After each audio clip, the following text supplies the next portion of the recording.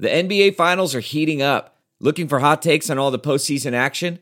The Old Man and the Three, presented by BMW, is the podcast to listen to for the ultimate finals coverage. Host and former NBA sharpshooter JJ Redick not only has a plugged-in perspective on the action from his time in the league, but he's also announcing the games in real time for ESPN. JJ has the ultimate insider point of view, and he's taking you along for the ride as he breaks down the best defensive schemes, dunks, and drives from each game. And speaking of incredible drives, there's no better place to tune into your new favorite podcast, The Old Man and the Three, than in a standard-setting BMW. Luxury meets power to create a wholly new driving experience. Push the limits this NBA season with the brand that set the ultimate standard, BMW, the ultimate driving machine. Let's face it, people have different sleep needs. While you love your partner, sleeping next to them might not always be the most comfortable. Sleep Number Smart Bed is designed for your ever-evolving sleep needs, so you can choose what's right for each of you whenever you like. Maybe you prefer a firmer mattress, and your partner needs something softer. Because of the individualized comfort that you get from Sleep Number Smart Beds, you and your partner will sleep better together. All Sleep Number Smart Beds feature cooling, pressure-relieving comfort layers for soothing sleep throughout the night. And their temperature-balancing bedding is designed to move heat and moisture away when you're hot. When you're cool, they hold their energy to help warm you. The smart beds even automatically respond and adjust to your movements, so you sleep comfortably all night long. J.D. Power ranks Sleep Number #1 in customer satisfaction with mattresses purchased in-store. And now, save 40% on the Sleep Number Limited Edition Smart Bed for a limited time. For J.D. Power 2023 award information, visit jdpower.com/awards. Only at a Sleep Number store or sleepnumber.com. On this edition of the Yahoo Sports College Podcast, we'll play a game of hopeless versus hopeful, set up Texas A&M's big opportunity against Clemson, and discuss the merits of proposing marriage to your girlfriend via a cow.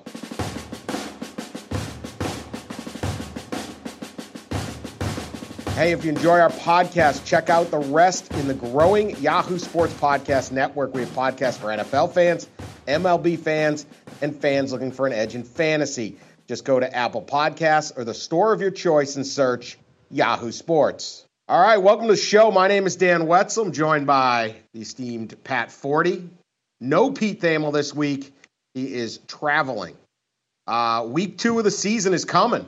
Week 1 delivered a number of terrible performances, which we discussed on the Overreaction Monday edition of this podcast, which if you missed is a reminder of why you need to subscribe to the podcast, because you don't want to miss any of this. However, in our quest to forever focus on the negative, it's already time to play some hopeless or hopeful and either completely write off someone's season after 1 week or provide a faint heartbeat, which will then get squashed later. That's how we do it here. That's how Pat, we do right? it, absolutely. All right. So let's start with Florida State, which didn't just lose to Virginia Tech on Monday, prime time with everybody watching. Terrible beginning for Coach Willie Taggart, his first game. They looked awful in doing all of this. I could give a grocery list of stats. Bad penalties, dumb decisions, poor strategy, everything. Let me give you just this one, Pat. 56% of FSU's offensive plays went for either a loss or no gain. I did not think this was even possible. I don't know if there's a record for this in Seminole history, but I don't see how it could have been done. Pat, considering game 1 was such a bust, are the Seminoles hopeless? Or are they still hopeful? They're hopeless. Yes, let's by all means, if we're going to emphasize the negative, there's nothing more negative than Florida State this week. I am sorry. That was an awful, awful performance. My favorite stat, that's a very good stat you had. My favorite stat was Cam Akers, the running back. I think it was 14 carries for 82 yards with a long run of 85, which means the other 13 resulted in a -3. That's not very good. Their offensive line was a disaster. They had 5 turnovers. They couldn't line up. They couldn't do anything right. And this was at home against a Virginia Tech team that was rebuilding. Now, I was impressed with Virginia Tech, but my gosh, you're Florida State, man. What the heck has happened to Florida State? They were 7-6 last year. This team looks like it could be lucky to be 7-6 after that performance. And the one thing I will say about Willie Taggart, who I think was a good hire, and I think will still be able to be a good coach there. I mean, you certainly don't change your mind off of one game. But Dan, watching him, he just looked so passive on the sideline. And I understand letting your coordinators work and all that, but he just didn't look engaged, or maybe, I don't know if he was intimidated or what, but he's got to, I think, inject himself a little bit more for the sake of the players and maybe for the sake of his staff too, and kind of get things going a little bit there. I was really perplexed just watching him stand there like he was almost kind of scared to even open his mouth to do anything. Yeah, I think at one point Willie Taggart on the sideline was had his hands on his head in the surrender cobra position, which it's not the look you want from your head coach. Quite a visual. No. Bad enough when they catch the fans doing that. And I can see why FSU fans are concerned. There was not that fire, and I don't know why. He is a smooth guy. He's a laid-back guy. I think you connect very well with players. Willie Taggart is I like Willie Taggart. He's a pretty interesting guy to talk to. But, he had 1 year at Oregon. And who knows? Maybe this is it. Maybe it didn't. You can't judge it by one game, but this was bad. And, maybe Jimbo Fisher knew what he was doing by putting that Christmas tree out and heading to Texas A&M. He may have been well aware that what last year was not just a fall apart, but whatever they had recruited, and Florida State always recruits well on paper, but he may have known, look, we got a lot of work to do, and if I can jump now, I got $75 million to start in College Station, where if I go two of these, all of a sudden everything falls apart for me. So that's a kind of an interesting thing to It look is. forward to. What? That's the thing. You do wonder if he kind of appraised the depth chart and the guys and said, man, we are in a bit of a trough here and it's not going to get better. And you can like I said, you can excuse one season, especially when your starting quarterback goes down in the season opener. But the problems there may well go past the quarterback position and DeAndre Francois and to a lot of other issues that they've got there. Certainly that offensive line, my goodness, they didn't block anybody all night. The defense, they got players there and they can do some things, but they've got I think some significant uphill sledding to do and it's a tough schedule. The ACC is by no means great, but they've got 3 ACC road games in the next 5. At Syracuse, at Louisville, at Miami. They've got Clemson coming there. They're at Notre Dame. They've got Florida, which looks better at the end. They've got Boston College at the end. 7-6 could be the sunny side compared to what we saw the first night. All right, we got one hopeless already. Love it. Round 2, Michigan. Hey, lost to Notre Dame. Looked uninspired in doing so. It's year 4 for Jim Harbaugh. He does not get the benefit of his former assistant, Willie Taggart, who worked for Harbaugh and played for the Harbaughs. Jim Harbaugh actually recruited Willie Taggart to Western Kentucky for his dad while Jim Harbaugh was still playing the quarterback for the Chicago Bears. Pretty good little story there. He was doubling up to try to help his dad. So anyway, good segue by me. Well done. We have now reached the stage in Ann Arbor where the coach is battling with former star players about the state of the program. Always fun. Braylon Edwards, great Wolverine All-American back in the day, tweeted during the game against Notre Dame that quarterback Shea Patterson looked scared. Lineman Cesar Ruiz was weak, and he summed it all up quite beautifully by saying, effing Michigan's offense so predictable. Michigan football is sadly one thing, trash. Tell us how you really feel, Braylon. Now, that's good stuff. Harbaugh blasted back saying Braylon Edwards shouldn't have called out the individual players. Braylon Edwards, to his credit, agreed and apologized and said it wasn't fair. As a former student athlete, he should have known better. However, Braylon did not back down on this whole thing. He told the Detroit News, and here's his quote on his tweet, "I admit I was excessive and emotional and inebriated. Mix those together. but the focus of my tweets remains intact. I stand by that. I was over excessive Saturday night at 10:29, but I don't back down on my overall stance as an alum and a fan. And he goes on a little bit more. Let's start right off the top. Excessive, emotional, and inebriated. That is going on my tombstone. That might actually describe this entire podcast at times. Excessive, emotional, and inebriated. Can we change the name of the podcast to the Excessive, Emotional, and Inebriated Podcast? Braylon Edwards is a poet. Who knew? I love it. I love the honesty. That's for sure. And just as like, man, I was drunk and angry. Yeah. What do you want? Every Michigan fan was drunk and angry. That's right. When Braylon is more likable than the coach at this point, are we hopeless? Pat, are we hopeful? We are veering towards hopeless, but not there yet, Dan Wetzel. That's my appraisal of this. I wrote the column from the game and said that, it sounds like and feels like the beginning of the end for Jim Harbaugh, just because they had put an awful lot into this game and into being improved over last year. And they weren't. They were the same old Michigan in so many ways, despite having all those players back, despite adding a playmaking quarterback. And then, when you build things up like that and you turn around and turn in that big of a dud performance, then there's going to be backlash. And it includes the former players who are excessive, emotional, inebriated, and in possession of Twitter. That sort of thing happens. But I do think, look, the opportunities are certainly there with the schedule for more big wins. Now, they've got to do it. They have, as Braylon Edwards pointed out to Angelique Chingelis of the Detroit News, their one win against Michigan State or Ohio State was a 3-9 Michigan State team. They're going to have to beat decent teams this year to rally any kind of hope and belief that Jim Harbaugh can be the savior he's being paid to be.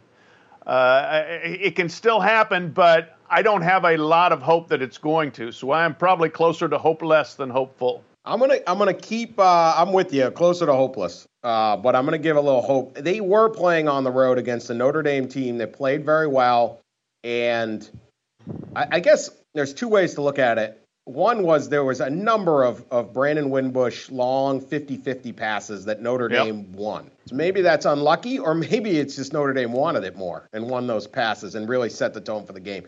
But I thought the Michigan season would be determined by the stretch in November or October where they get Wisconsin, they go to Michigan State, and they get Penn State at home. I thought those three games will determine it. They need to win 2 or 3.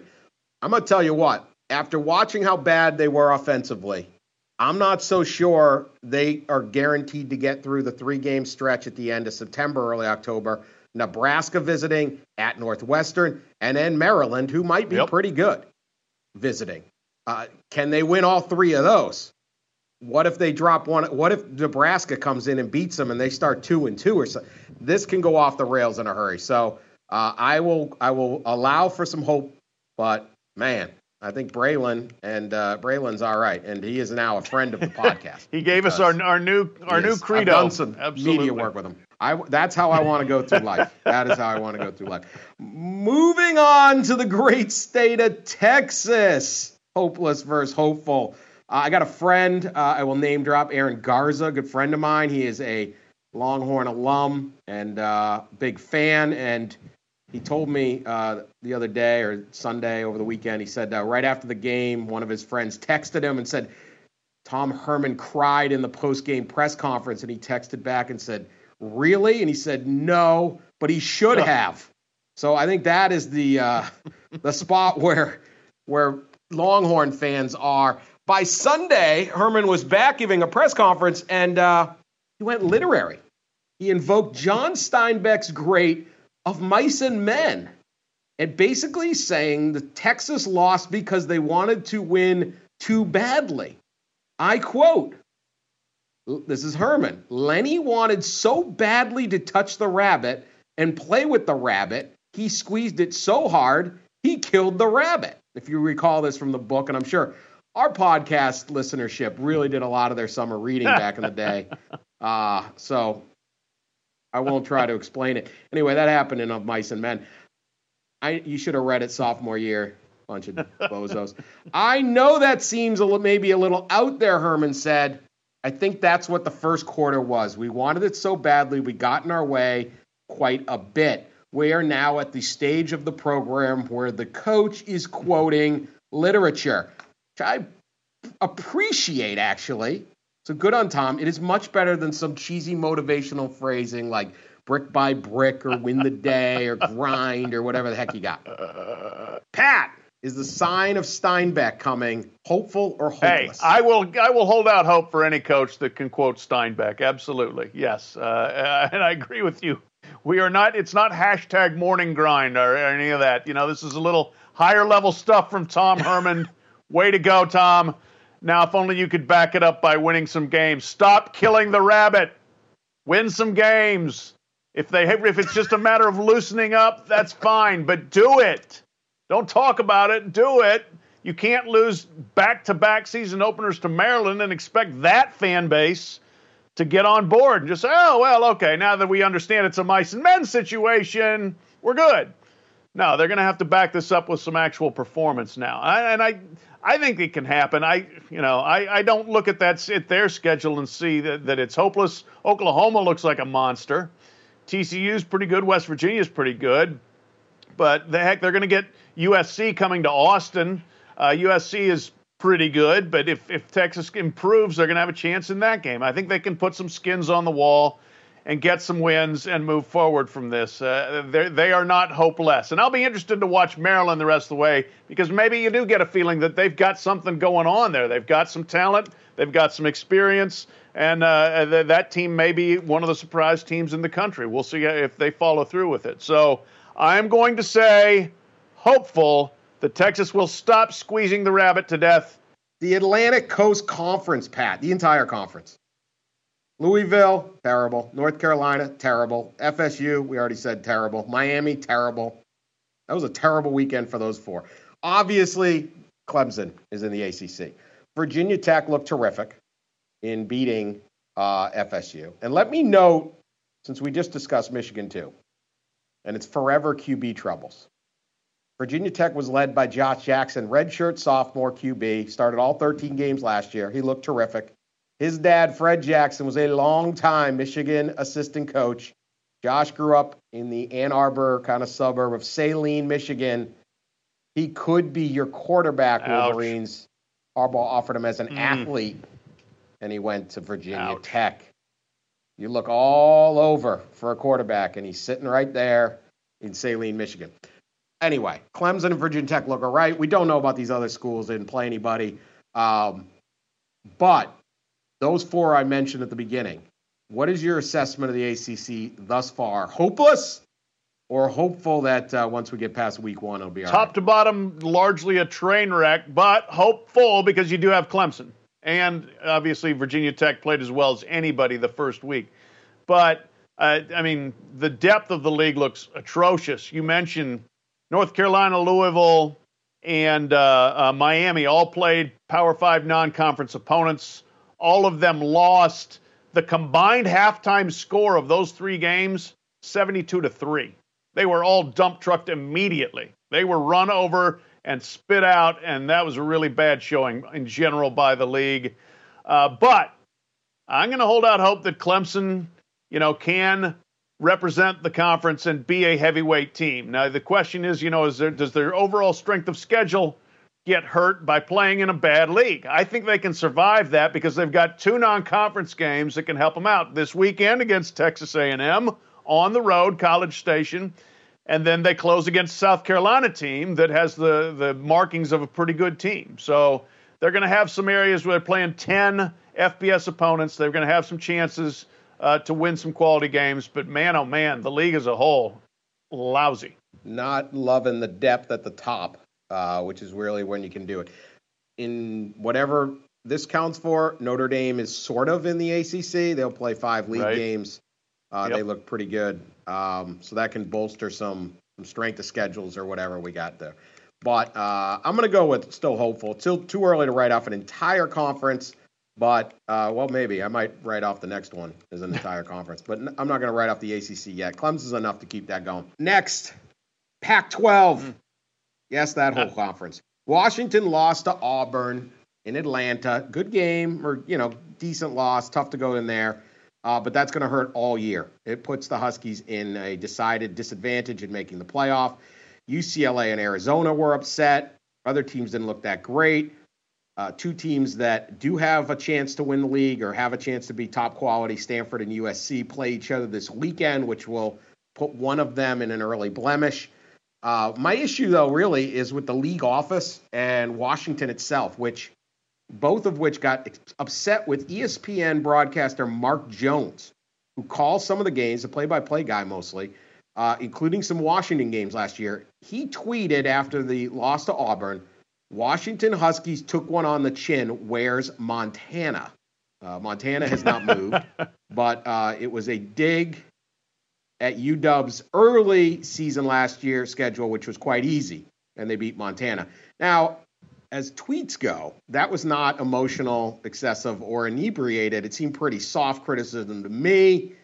But maybe a play-by-play guy shouldn't say anything. He's supposed to be totally neutral.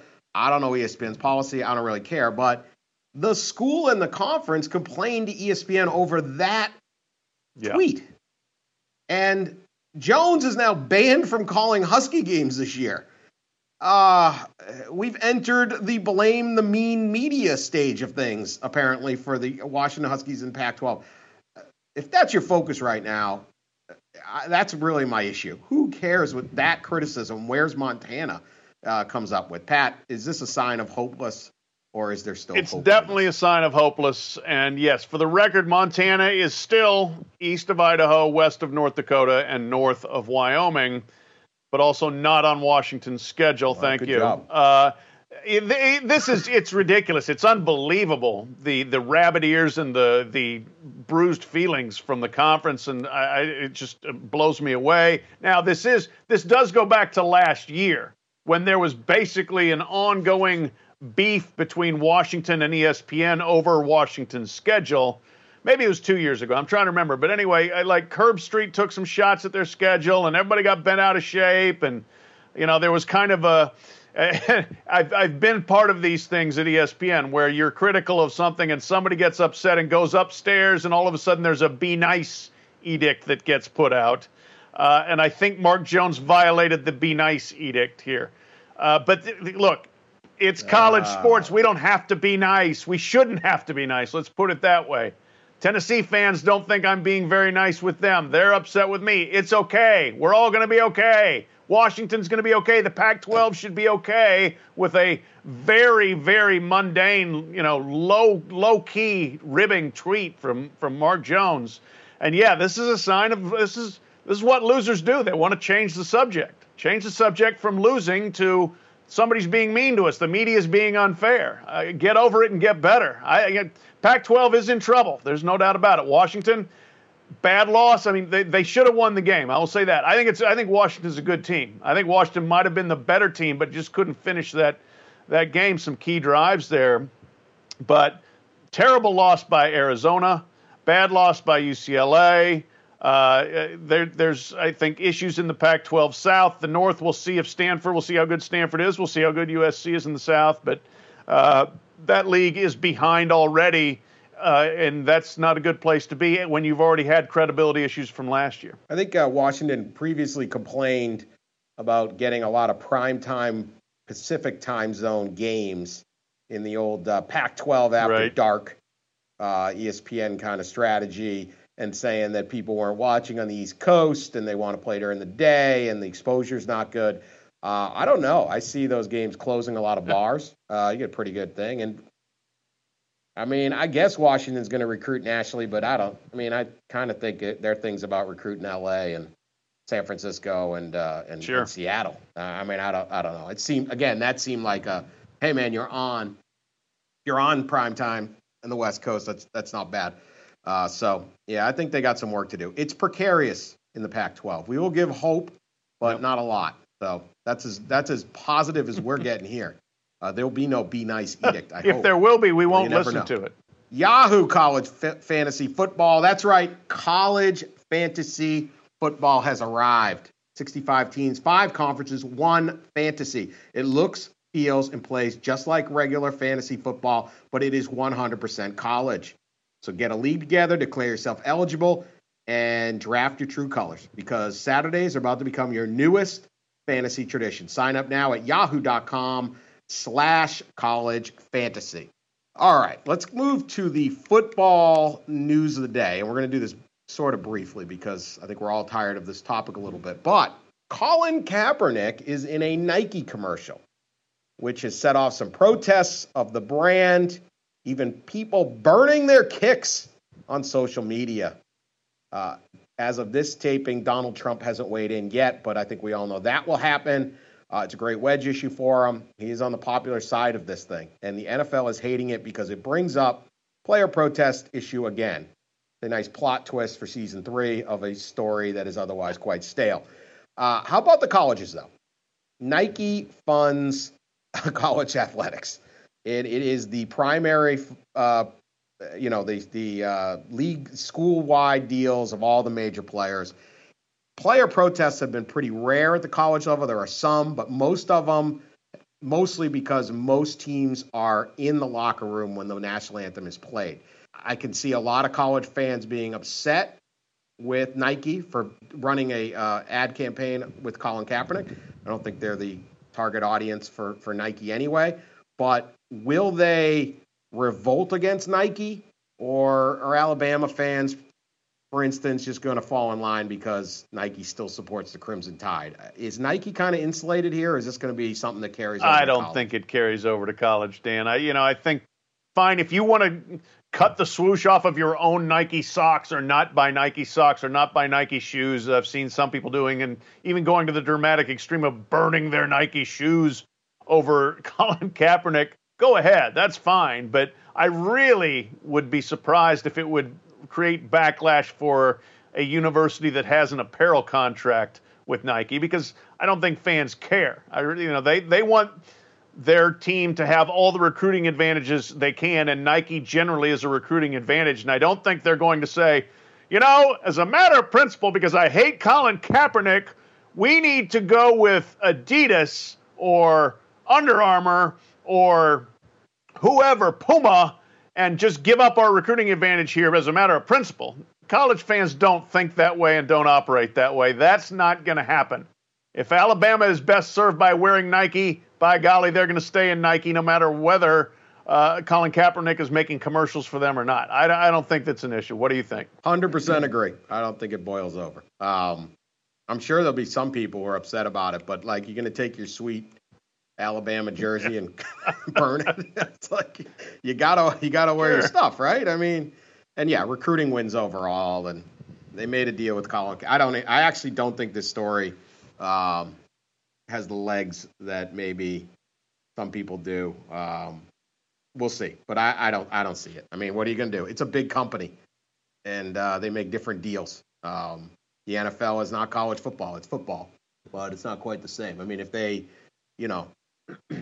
when they stuck with Kobe Bryant after he was accused of sexual assault, did, basketball teams suddenly give up their, this is what Nike does. So I don't think it's going to have a big impact. I think a couple shoes will get burned on social media. And if you don't like Nike, you get to vote with your wallet. That's the beauty of America. All right. Not a great week of games this week. A little depressing because you get all revved up for the season to get going, and then here we are. There's a few. Here's the most intriguing to me, though. Clemson visits Texas A&M. Monster game. It will be an incredible environment in College Station, and I just think this is an absolutely huge opportunity for Jimbo Fisher, the Aggie $75 million man. I know Clemson is Clemson, but if A&M can pull this off, it is just a big splash. And the one thing that Jimbo did inherit at Texas A&M is talent. Kevin Sumlin recruited well. I looked this up from Rivals.com, and the average class rank in years 2014 to 17, so it's basically your seniors, juniors, 50-year guys to sophomores. The average Rivals.com top 25 finish at each school. Clemson was at 11.25. A&M was actually higher at 10.75. Now, those are inexact, but there are the bodies in College Station to compete with Clemson. So I want to know what you think. If A&M can win or even battle this to the end, and it's an exciting game, everyone's going to be watching, I think it can do for Jimbo what the Johnny Manziel upset over Alabama did for the program when Kevin Sumlin was there. Now, they capitalized in certain ways on that. The brand became huge. They rebuilt their stadium. They had tons of donations. They didn't translate on the field, but this might be that kind of step. I just think this is a fascinating game if A&M can make it a game. No doubt. I agree with you that it's an incredible opportunity. It's kind of the kind of game where at least you're not you're not trying to overthrow Alabama here, but if you can beat the only team that really a lot of people think is on par with Alabama year over the last, say, 3 or 4 years, that's a huge step forward. And A&M looked really good. Now, they were playing nobody in the first game, but they set a school record for total offense, had the most yards of anybody in the country through week 1, 758 yards. So there's a belief that, yes, Jimbo has weapons to work with. They've got players. They've got personnel. You bring in a Clemson team that is, really, really good, but Kelly Bryant is the starting quarterback, and he hit his ceiling last year in that playoff game against A&M. They bring in Trevor Lawrence, who's the most celebrated high school player. He doesn't beat out Bryant, but he plays a lot in the opener. Now, are you going to throw a true freshman in front of 100,000 on the road at College Station and say, go win this for us or not? So some real things for Dabo to think about. But for Jimbo, yeah, look, he's got a long history with Clemson. He knows what he's up against. He knows the way Dabo Swinney likes to call a game. He knows the way Brent Venables likes to call a game. Fascinating, really setup for this game. And I think Clemson will be up against it, but will be the better team. But we'll see what Jimbo's got in store for him. A&M wins this game, and Texas is struggling. And yeah, that is a statement. Now, still got to do it, though. And kudos to, both these programs for scheduling this game. And continued kudos to Clemson, which will continue, even though it has South Carolina waiting at the end of the year, is just really aggressive in these games. They'll go play games, and it's fun because without this weekend's a lot less fun. A couple more. Georgia visits South Carolina. SEC action. They always play early in September. I think it was Spurrier once had the great line, I like playing Georgia early because a lot of their players are still suspended for the game. Classic Spurrier. It was a classic. South Carolina's got some hype right now. A lot of people are very high on the Gamecocks. Can they handle Georgia, though? No, Pat? I think that's too much to ask. Now, hey, they were good in their opener, but their opener was against Coastal Carolina. The one thing there, they threw the ball really well. Their in-game efficiency rating was the highest they have had in a game in throwing for 5 years. Their rating was 189, but it was the highest they've had in a game in 5 years. So it looks like with Jake Bentley, who's a third-year starter at quarterback, they've kind of got it going on that side of the ball. Debo Samuel had been receiver. He'd been hurt last year. He's back. So they've got some playmakers. But Georgia, they're on a different level than everybody else in the SEC East. I didn't see anything in their first game to suggest otherwise. And I think they're kind of spoiling for the challenge here. That's a bit of a rivalry game, and they've certainly paid attention to the hype for South Carolina. And I think they'd look forward to putting South Carolina back in its place. Other one, and I love this game, Penn State at Pitt. Penn State stumbles into Pitt after surviving Appalachian State in overtime. Not a great debut for the Nittany Lions, but a win is a win. Again, love this rivalry. Lots of Pitt hate, lots of Penn State snobbery, lots of just a lot of Pennsylvania here. Get yourself a Primanti Brothers sandwich and a cold Iron City beer, and just let the anger go. A win obviously would mean a ton to Pitt. A loss by Penn State would be devastating. A win would set them up fine, and I think everyone would forget Appalachian State. Great game. What are your thoughts here on this one where the anger and hatred is very localized, but it can seep out. I don't think it gets the attention nationally, but it's real. No, I like this rivalry. I like when they play each other.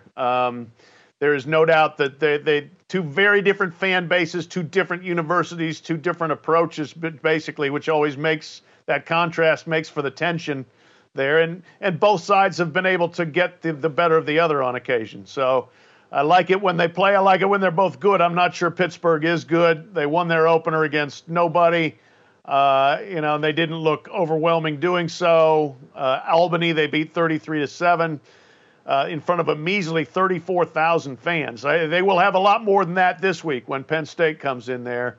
I don't expect I don't expect Pittsburgh to win, but boy, oh boy, Penn State showed some weaknesses for sure.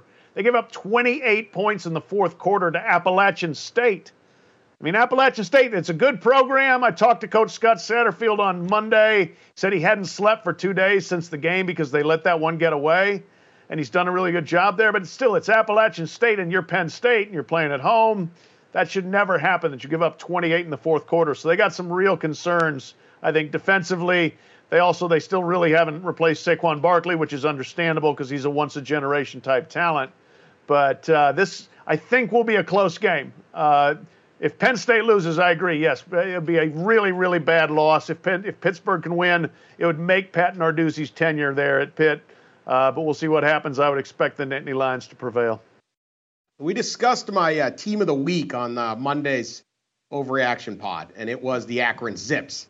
Their game in Nebraska was canceled Saturday due to thunder and lightning, and they declined to stick around Lincoln and play on Sunday. They said they couldn't get a hotel room.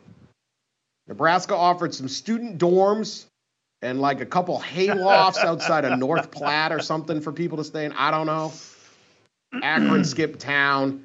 Now there is a little dispute over whether Akron deserves its full $1.17 million appearance fee.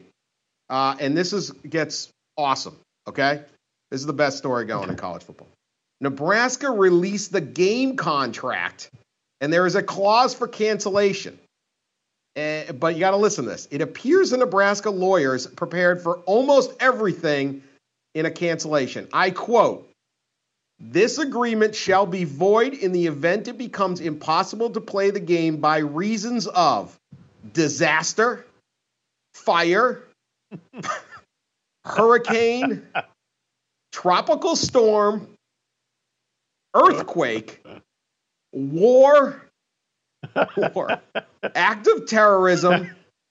Oh, we're not done. Invasion, Pat. Hostilities. I think that's just Bo Pelini returning. Hostilities. What is that? Okay, wait, not done. Rebellion. Insurrection. Confiscation by order of government. Confiscation of what? Footballs. They take the footballs. You can't play. Yeah. Now, the issue is the term tropical storm rather than just storm. The game was canceled by storm, but it was not a tropical storm, according to the Weather Channel. That's a surprise there in Lincoln, Nebraska, that it wasn't a tropical storm. Yeah, the lawyers may have screwed up, and that may cost Nebraska. However, props to the Nebraska lawyers. Like a hurricane in Nebraska? Like what?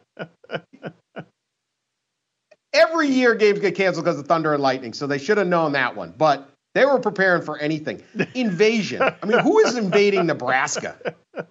What would Nebraska have to do to so piss South Dakota off that they invaded? I can't imagine. What is an insurrection? Go ahead. What? Hopeless or hopeful on the Nebraska lawyers, Pat? We should have put them in the first Super hopeful on the lawyers. I mean, could you imagine the meeting where they're sitting around coming up? All right, now throw everything out there that could possibly cancel a game.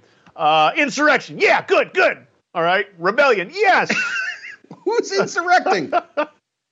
What's the difference? Would they have to have a meeting later? We got, like, the city of Omaha fought us, like they invaded us, like an old Greek city. Is that an insurrection? Is that a rebellion? Did we have, like, I don't even know what these words really mean. Like the farmers come in on their trucks from Ogallala and their tractors, and they say, we're taking over here. That's an insurrection. That is your insurrection. The government will seize? I don't know. Anyway, we'll have our legal department keep up on this, because there's 1.1 million either heading to Akron. Let me tell you something. Like, I once had a bookie down there. If they owe you owe them money. Look out, Nebraska. They need their 1.1 million. Guard your kneecaps. This could be an ongoing saga. I like the potential. This is an ongoing saga. They mean business in Akron. If you owe them money, just saying. All right. This is a college podcast, not just college football, college sports. So I think we would be amiss, particularly in this literary edition of the podcast, not to mention that Rick Pitino has a book coming out titled My Story. It should probably be titled I Don't Know Anything. I have no idea what's going on. He's going to tell the truth about everything, he promises. Pat, who the hell is buying this book? Nobody, and nobody. I know that Pitino obviously is still stewing, like, what are we now, 11 months after being fired, and believes that it was unjust and that there was a grand conspiracy against him, and he wanted to outline the conspiracy, which I don't know whether that conspiracy does catalog the fact that, A, there was a personal scandal on his watch, and then B, there were the hookers and strippers in the dorms, and then C, there are the federal wiretaps of his assistant coach talking about paying players to come to Louisville. Cumulative effect of those tells me his own staff and his own self were out to get him, not anybody else. And trying to construe it otherwise is a little bit of a fanciful thinking. But I think this is like Rick's 29th book or so, and full disclosure, I wrote one of them. I'm not sure anybody out there still has an appetite for Rick Pitino books, but hey, it's there if you want it. You can get Pat's in the bargain basement bin. I actually may read this just because the spite that'll be coming out of every sentence. An angry Rick Pitino ranting in his book. This actually could be pretty good. I hope it is. I like it. I might do it. I'll get on Amazon later. Yahoo College Fantasy Football has arrived. 65 teams, 5 conferences, 1 fantasy. Looks, feels, and plays just like regular fantasy football, but with 100% college. Sign up, yahoo.com/college fantasy. Pat, as you know, and many of our listeners do on our old Wetzel to 40 show, we often gave relationship advice to our younger listeners. A couple old souls like ourselves thought we could help out. I think we had a mailbag segment. It often went off the rails. So in that spirit, you found a story of a guy in Scotland who decided to propose to his girlfriend by leading her out into a pasture and having a cow there with the phrase, "Will you marry me?" painted on its side. Many of our listeners are, 20s, 30s. They might be ready to settle down, make the big question to just that right person. You live in Kentucky, so maybe you know something about cows. I know that I like to eat them. Is this romantic? Where on the 40 scale does this rank? This guy might as well be he should probably be hosting a podcast on relationship advice himself. He's the most romantic devil I have ever heard of. I'm kind of with you. Cows, I prefer. This, oh, by the way, it spray painted her favorite cow. It was on the side of her favorite cow. Will you marry me? My favorite cow's Curly Top. Okay, name of the cow. My favorite Curly cow's Top. name is Medium Rare. This was a devilishly clever idea. Apparently, it worked. Here, you know what? We used to have the Future Farmers of America National Convention in Louisville, and I would think that group would just swoon collectively over this brainstorm. Maybe this will sweep the rural parts of America where cows will become the vehicle by which people get engaged. I don't know. Wouldn't really work for me, but you know what? If they've got this guy hitched, good for him.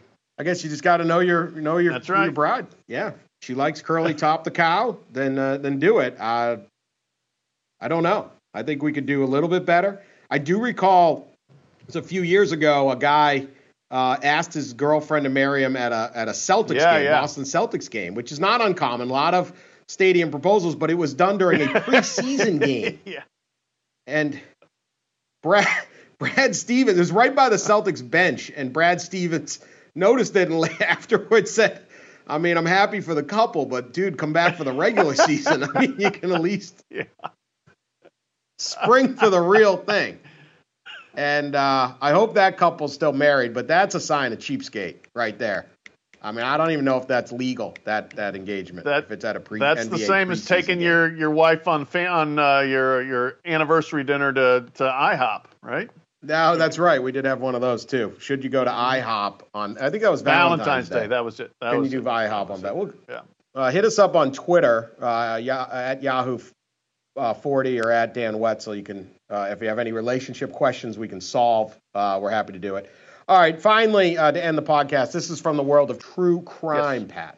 It occurred at a shopping mall in Henrico County, Virginia. Go Hokies. No, actually, that's right by Richmond. So I want to know what you would do here. The Henrico, I don't know how to say the county. Police were called to the Kay Jewelers at the Short Pump Town Center on Monday to investigate a man accused of disturbing the peace. The man, according to witnesses, was yelling profanities at shoppers. He's just sitting there swearing at them. But the man was not alone. According to witnesses, the man was actually a ventriloquist using a puppet to yell at shoppers. So he's holding the puppet, his mouth is closed, and the puppet is swearing at people, fellow shoppers at the Short Pump Town Center by the Kay Jewelers right there, right in the corner. Kay Jewelers always on the corner. Would you call the cops, Pat, or would you have just gone and got a Cinnabon, pulled up a chair, and enjoyed the show? Definitely the latter, for sure. It's a bit of passive-aggressive genius from this guy, you know? I mean, it's like, I'm not the one swearing. It's the puppet, it's the puppet here doing the swearing. I'm impressed. He's got plausible deniability. He's completely wacko. Yes, I would go into Dick's Sporting Goods, buy my chair. I would go to Cinnabon. I would buy my Cinnabon. What other staples do we have of that sort of thing? The chain marketing. Give me one more, and I would sit there all day watching this guy. Cell phone cover. Yeah. Get your stuff. That's excessive, emotional, and inebriated, I think, is his defense. Depending how good of a ventriloquist is, there's he could point to the security tape and say, "You don't have me moving my lips." There's no proof. See, I think it was kind of an ingenious little bit. I certainly would have just laughed so hard. He could, if you see me at your local mall and you are a ventriloquist, feel free to have your puppet swear at me. I will not be upset. I will lay it. All right. Pat and Pete's Race for the Case will come out later this week, where they pick the games for this weekend and battle over a case of beer. Plus, there'll be a bonus podcast with Pete Thamel talking to University of Georgia basketball coach Tom Crean about football and football coaches. His brothers-in-law are, of course, Jim and John Harbaugh. So subscribe to the podcast. You won't miss anything. Leave us a nice review. This thing is popping. Tell your friends about it. We're doing well in the charts, but we need your help. So please do that. Thanks for listening, and we will talk to you all soon.